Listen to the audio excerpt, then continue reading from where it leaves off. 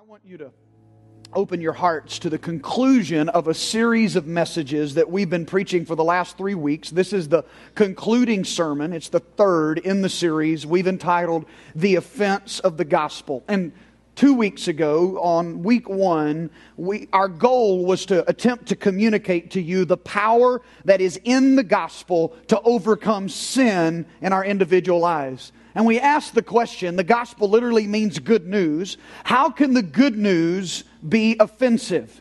Well, the offensive part came when we began to get a better understanding of the issue of sin. And we spent a lot of time that first week talking about our individual sin. And we attacked the false idea that we can accept the gospel without dealing with the sin issue.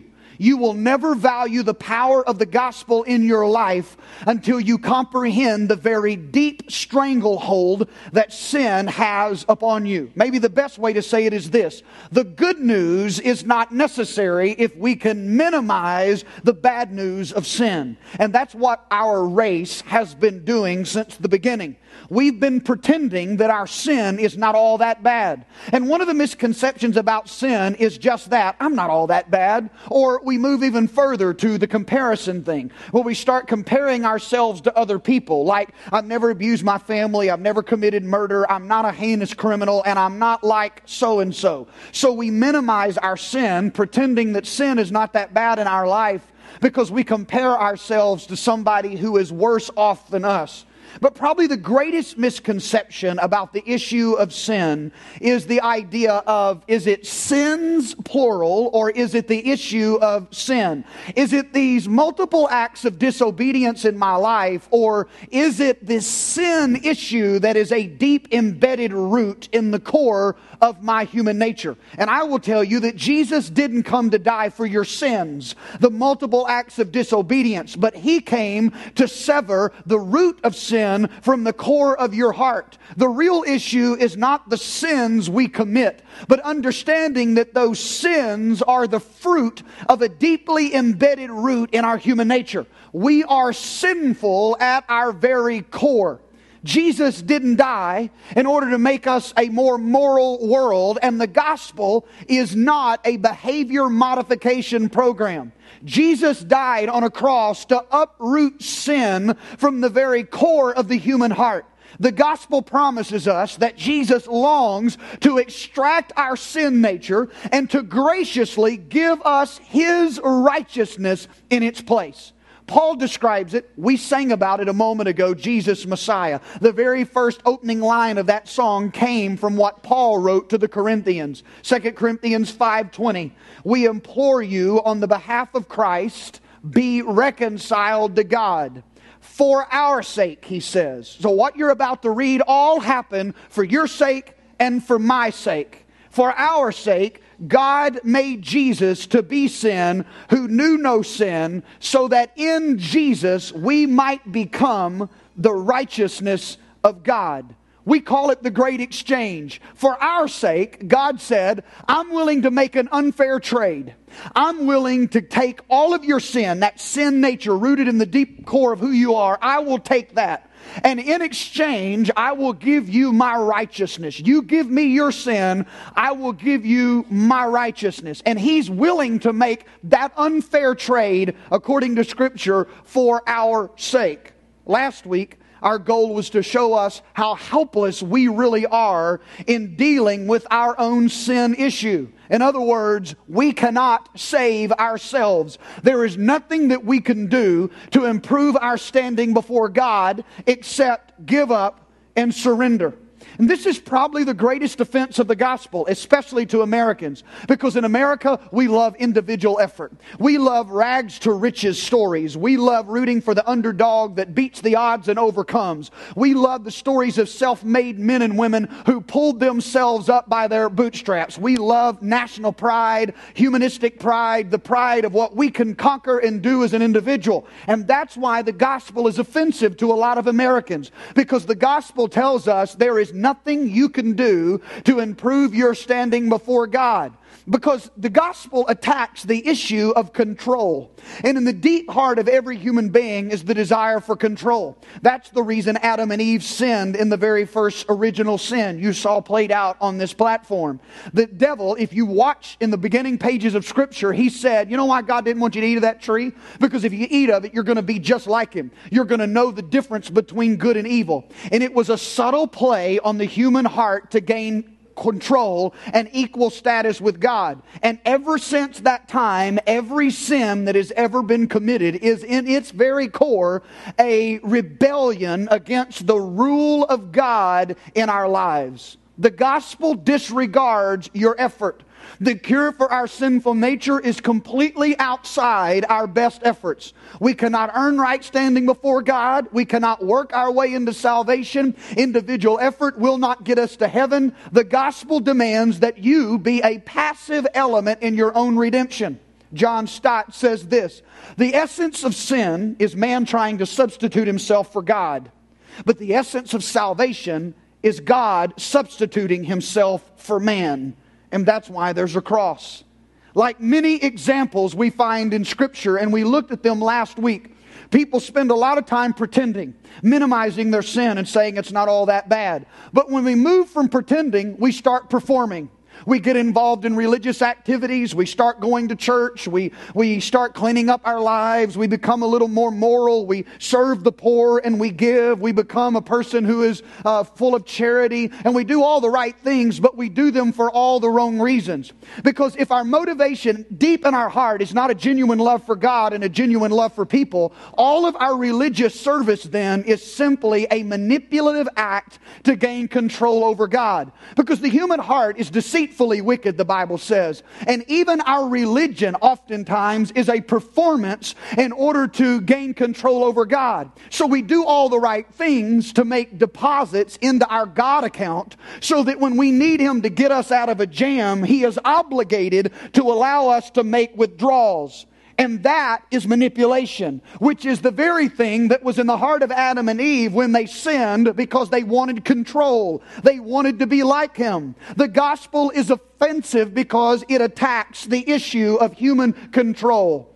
So if the sermon in the series the first week was the power of gospel to overcome sin in our life, and the second sermon of the series highlighted the greatest offense of the gospel by attacking our human pride and telling us there is nothing you can do to transform your own heart without the intervention of the grace of God, then today's teaching focuses on the hope of the gospel that is anchored in the resurrection of Jesus Christ. Today, on Easter Sunday, the offense of the gospel gives way to the hope that is anchored in the gospel.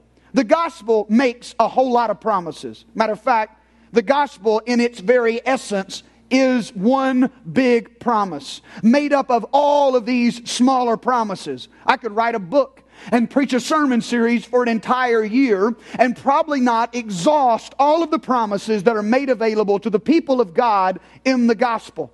Isaiah mentions several of them in one of the most beautiful Easter weekend passages of Scripture. Isaiah 53 talks about how He was a man of sorrows, acquainted with grief, and He bore our sorrows. He took our suffering, our sorrow, our sin, and He nailed it to the cross. He suffered so we could have victory over our suffering. And it even says that He was wounded by stripes that were on His back so that we could be healed. So He nailed our sin to the cross. He nailed our broken hearts to the cross. He nailed our sorrow to the cross. He nailed even our sickness to the cross, so that through His work on the cross, we could be healed, forgiven, set free. Our broken hearts could be mended. Those promises are contained in the picture of the gospel hundreds of years before Jesus was ever born.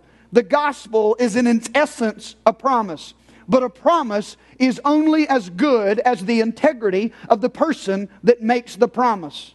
The gospel, theologically, is a covenant. But for simplicity's sake, let's call it a contract. And I know the differences, but for simplicity's sake, let's call it a contract today. So, the gospel, the contract, the document states in it what God has done for you, what He has done to go to the great lengths and depths to demonstrate His love for all of us in this room. It states what He's done and what He promises in the gospel. It tells us exactly what He's promised. And the work that He says He's done is finished. He's already done all the work. All we have to do is trust what He's done with our lives, say yes to Him, and surrender. At the end of every contract is a signature page. When you surrender your life to Christ, for me, it was 21 and a half years ago, on November the 18th of 1990. When I surrendered my life to Christ, said I'm trying to do this, tired of doing this on my own. I was an addict, addicted to alcohol, living my own thing, doing my own way, and I said yes to Him. And when I surrendered that day, that was me signing my part of the contract. I put my name on the document. And you say, but Pastor, there should be two signatures at the end of a contract with two parties. When, where, how did God sign His part of the contract? He inked His name on the contract in blood that dripped down across 2,000 years ago. And He sealed that signature and validated His promises and notarized the document with His resurrection. Every promise in the gospel is validated by the resurrection of Jesus Christ. If there is no resurrection, friend, there is no Christianity. Everything about Christianity is anchored in the validity of the resurrection. If Jesus didn't rise from the dead, I have wasted the last 21 and a half years of my life in the ministry trying to help people. If Jesus didn't rise from the dead, all of this is a lie, and we are fools here this morning following a fable for something that has no meaning at all. Because the anchor point of all of Christian hope is the resurrection. It is the legally binding proof that all of the promises of God are legitimate. If He rose from the dead, everything He said is true. If He didn't rise from the dead, it's all a lie. The Apostle Paul said in 1 Corinthians 1:20, for no matter how many promises God has made, they are yes in God. Paul was closer to the resurrection, believing that the tomb was empty. Paul said all of God's promises are yes. And then he says, and we are the amen to the glory of God. In the same way I'm preaching and somebody says amen. When God says all of the promises are in Christ, they are yes, Paul says, amen. So be it. We are the witnesses. We believe it is true and validated by the empty tomb. There's one undeniable fact about the first Easter morning. Jesus' body was missing from the tomb. There's a lot of debate among skeptics about what happened to His body, but it is an undeniable fact. It was gone. Nobody has ever produced a body. No one has ever successfully refuted the fact that His body was missing. Jesus' body was gone, and that leaves us with only four options. Number one, His followers stole the body. That was in fact what the religious leaders of that day reported to the masses. They circulated when the body turned up missing that His followers stole the body. But is that even plausible? Did these men who followed Jesus the most closely have the courage or intelligence to steal their master's course? If you think they did, you haven't spent a lot of time studying the New Testament about Jesus' closest circle of followers. They were neither cunning or bold. At Jesus' execution, only one of them had the courage to show up. The rest of them scattered like sheep, and nobody hung around to bury Him. The man that they had followed for 3 years and claimed to love with all of their lives. And even after the rumor of the resurrection began to circulate, the followers of Jesus couldn't believe it. In John 20 and 19, that Sunday evening, the disciples were meeting behind locked doors because they were afraid of the Jewish leaders. Not only were they afraid, they didn't understand the resurrection. It's almost like when Jesus was telling them He was going to rise from the dead, they thought He was giving them a parable. Like all the other stories that He spoke to. They didn't think He was talking about a literal resurrection. They must have thought He was speaking figuratively. Because listen to this conversation, Mark 16:9. After Jesus rose from the dead early on Sunday morning, the first person who saw Him was Mary Magdalene, the woman from whom He had cast out 7 demons. She went to the disciples who were grieving and weeping and told them what had happened. But when she told them that Jesus was alive and she had seen Him, they didn't believe her. So how would men who were so afraid they wouldn't show up at his crucifixion and burial have enough courage to sneak past a Roman guard and steal a body? How would men who didn't even really believe he was going to rise from the dead because they thought it was figurative be willing to steal his body, have the intelligence to steal his body in order to fabricate a religion that has taken over the world? Something changed these men from cowards to martyrs. Something changed these men who were so scared into one who would give their lives. Something happened that changed them into bold witnesses of a resurrection. Tradition tells us that after Judas defected, the remaining disciples, out of 11 of them, 10 of them were killed for their faith, and all 11 were brutally tortured because of their confession of belief in Jesus Christ. They were all faced with a choice: deny Christ and live, or choose to continue to follow Christ and be tortured and die. And every one of them chose to die. They saw Jesus. Something happened. The only thing that you could plausibly suggest is that they saw a resurrected Savior that embedded in the core of who they were that this thing is real, that everything He said is real, and it so changed their life. Now, you could argue with me that people have died all throughout history for things that were not true, and I would agree with that. But nowhere in history do you find people willingly suffering and dying for something they knew to be a lie. Logically, you cannot conclude that Jesus' followers stole the body and fabricated a story. Even in a court of law, an eyewitness account holds more weight than secondary sources, and these eyewitnesses believed the point of the resurrection. They saw something and experienced something that caused them to be willing to give their lives for it.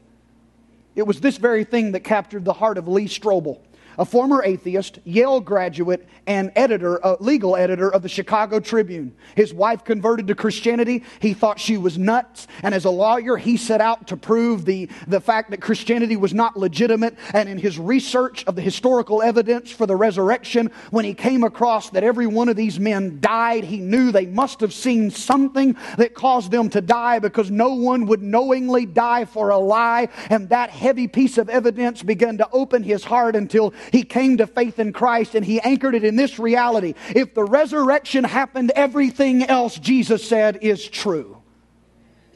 Option number 2. The authorities stole the body. A simple question is, what would be the motive?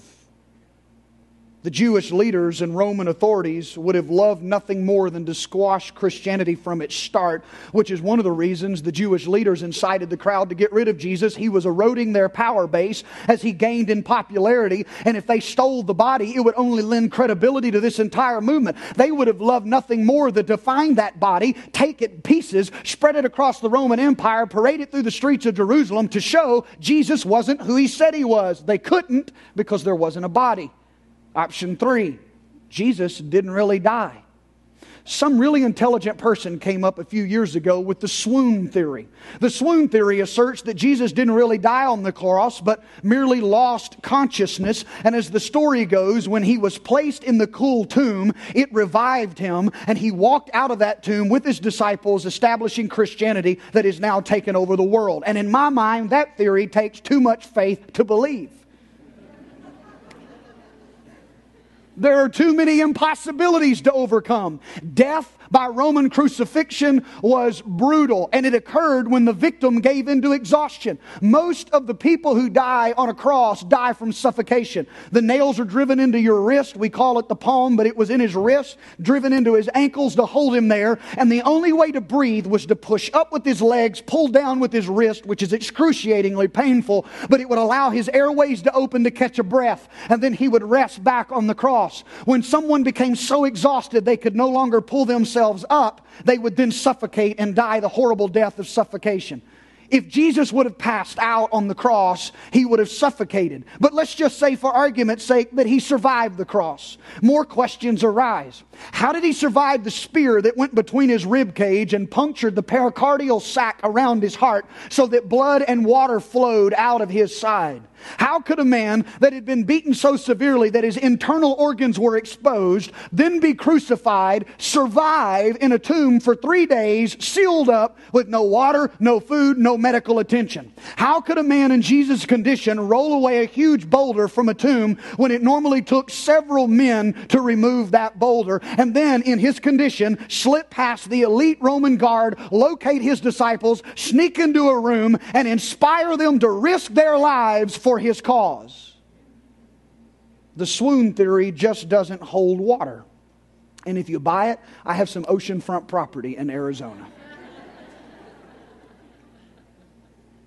Option 4, the resurrection is real. It happened. The tomb is empty.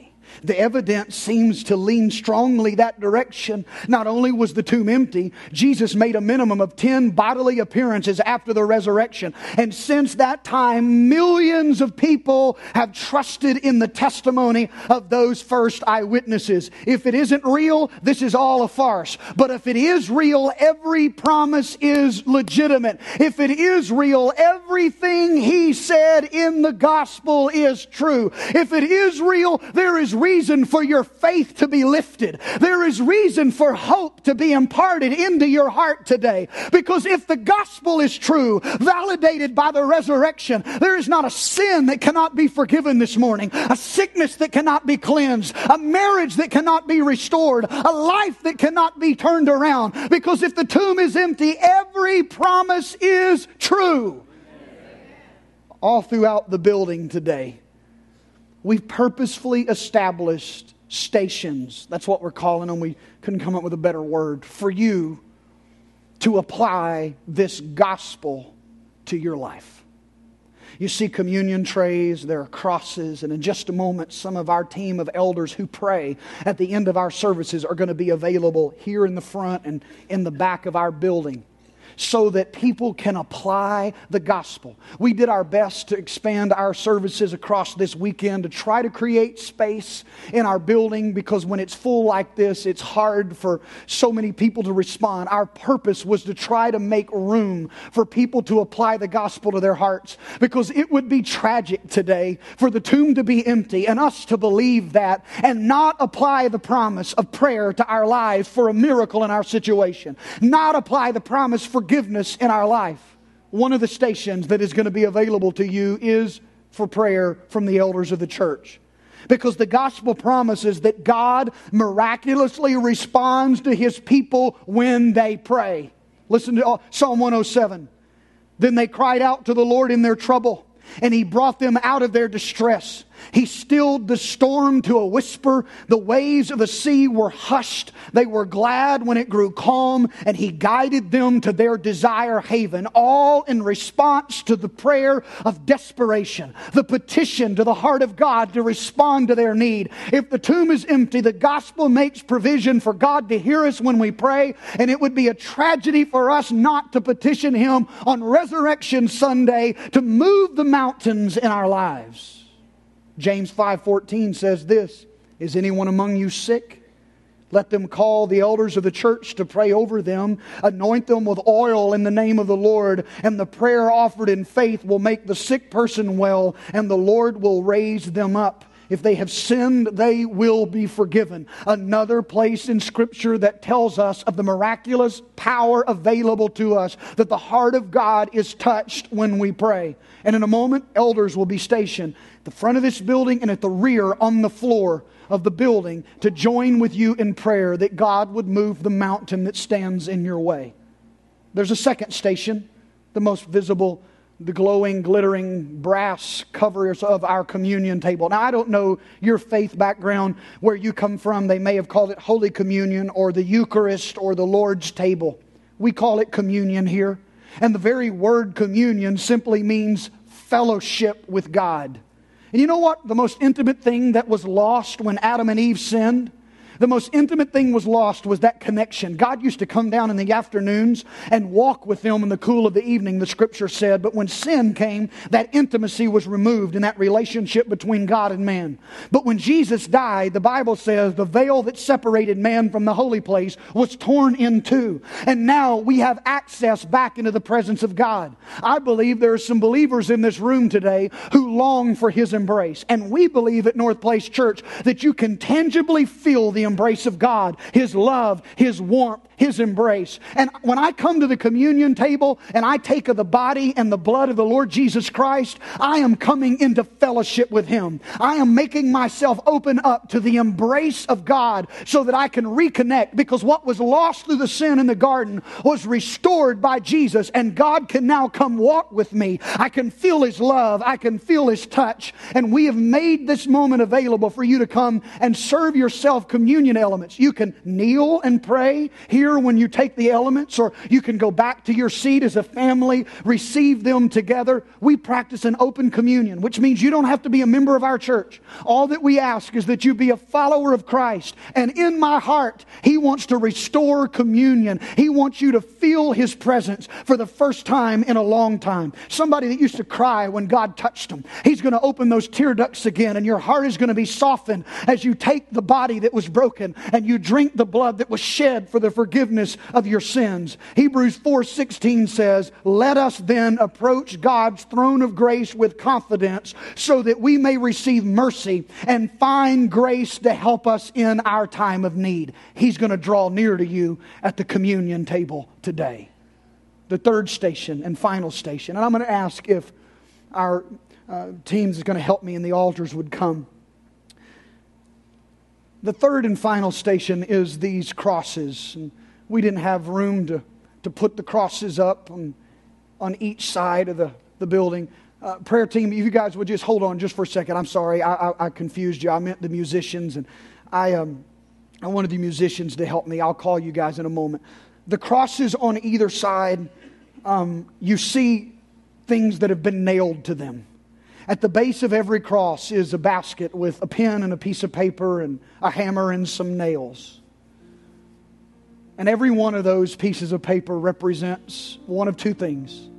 It represents a believer who is tired of battling the same sin.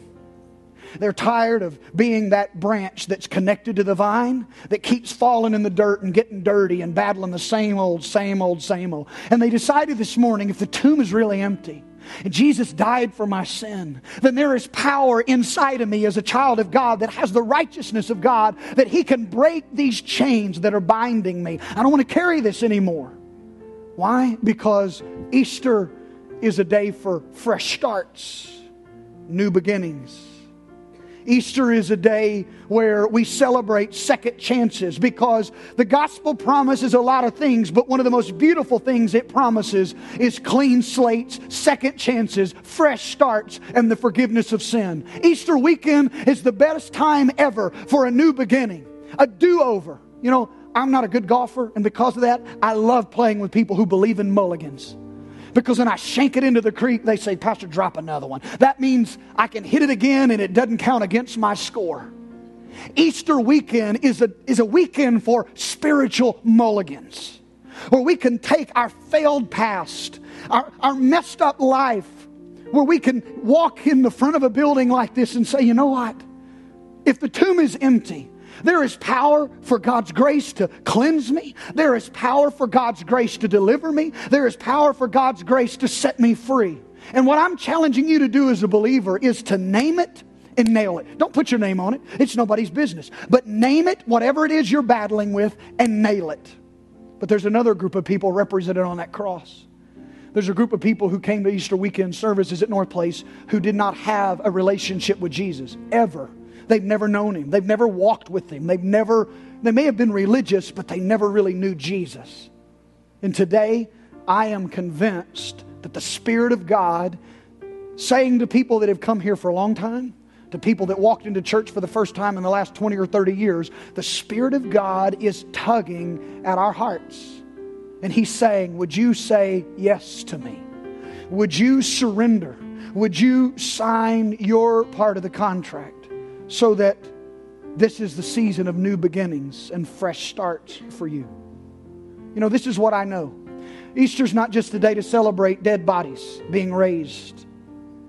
It's a day we celebrate dead opportunities, dead dreams, dead relationships, dead marriages. It's a day of hope. You know what? I want to pray a prayer, and I'm going to ask all of you to pray it with me. 22 years, almost 22 years ago, in a moment just like this, a preacher prayed a prayer. I was a drunk, an addict, stumbled in under the influence of alcohol into a service just like this, and a preacher prayed this prayer. And to you, it may seem really insignificant, but I believed what I said. I said what that preacher asked me to say, and I believed it in my heart, and I've been sober for 21 and a half years. It changed my life.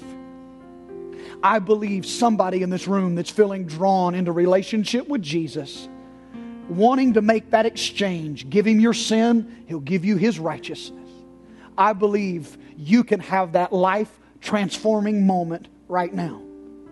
I'm going to ask all of you to pray this prayer with me. Will you? Let's say this together. Dear Jesus, cleanse my heart. I want to make the exchange. I give you my sin, my past, my failure. Would you give me your righteousness? I confess with my mouth, you are Lord. I believe in my heart, you were raised from the dead. Today is the first day of the rest of my life, and I give my days to you. I say yes, Jesus, to your Lordship. I surrender. Rescue me. Do for me what I cannot do for myself. In Jesus' name, amen. Two things I ask if you prayed that prayer for the first time, or you rededicated your heart to Christ. On one of these pieces of paper, would you nail it? Would you write it out? Nail it. Either write your name, write your past, write sin on there, and nail it. So there's a tangible touch point. For me, November the 18th, 1990. For you, Easter Sunday, 2012. Make there a tangible touch point and nail it to a cross. And then when you leave, I have some friends that are part of our prayer team in the back that are working a table. I've asked them to give you a Bible. It's all free, and a packet of information that can help you grow in this decision you've made today. We're not going to leave you alone. If you want to grow in Christ, we're going to help you grow. I want us to stand all over this place, if you will. Prayer team, would you now please make your way to one of these places here. Our elders, our prayer team, are going to make their way to the front of the building. Some of them are going to take their places in the back of the building on the floor. And let me say this. I realize this morning, and please forgive us, we tried to spread our services out so thin that we would have a lot of room. And I'm so glad you're here. I am. But it may be, you'll be patient with us. It may be logistically challenging. I love big crowds, but when you're trying to do this, it's hard. So we tried to make small crowds and have 8 services. But this is a big crowd. It's good. But we don't want you to let the crowd hinder you from responding. If you need a miracle today, there are communion stations all over the balcony. And the way we're going to do communion today is Carolyn begins to lead us in a song about the blood of Jesus. If you want to take communion, make your way to a table. Go back to your seat, or if you're down here, find a place to kneel.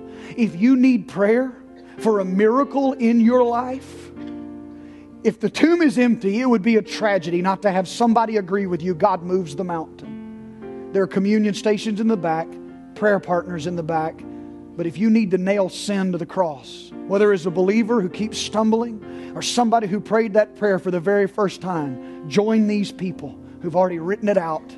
Name it and nail it. Mark the day you're set free. I'm going to ask, as Carolyn begins to play and sing, that this be a moment of meaningful transformation in your life. Jesus, let there be a sweet tenderness that comes into this place, not manipulated by man, not drummed up emotionally for a change that doesn't last. But would you do something here that no man could initiate, no man could finish, whether at the communion table, for the prayer of the elders, God, at the cross, the tomb is empty. And would you make the promises available in the gospel, apply them to every life that responds to you today. In Jesus' name, amen. If you feel the tug of the Holy Spirit to any of these stations, would you begin to make your way either to communion, to prayer, or to the cross?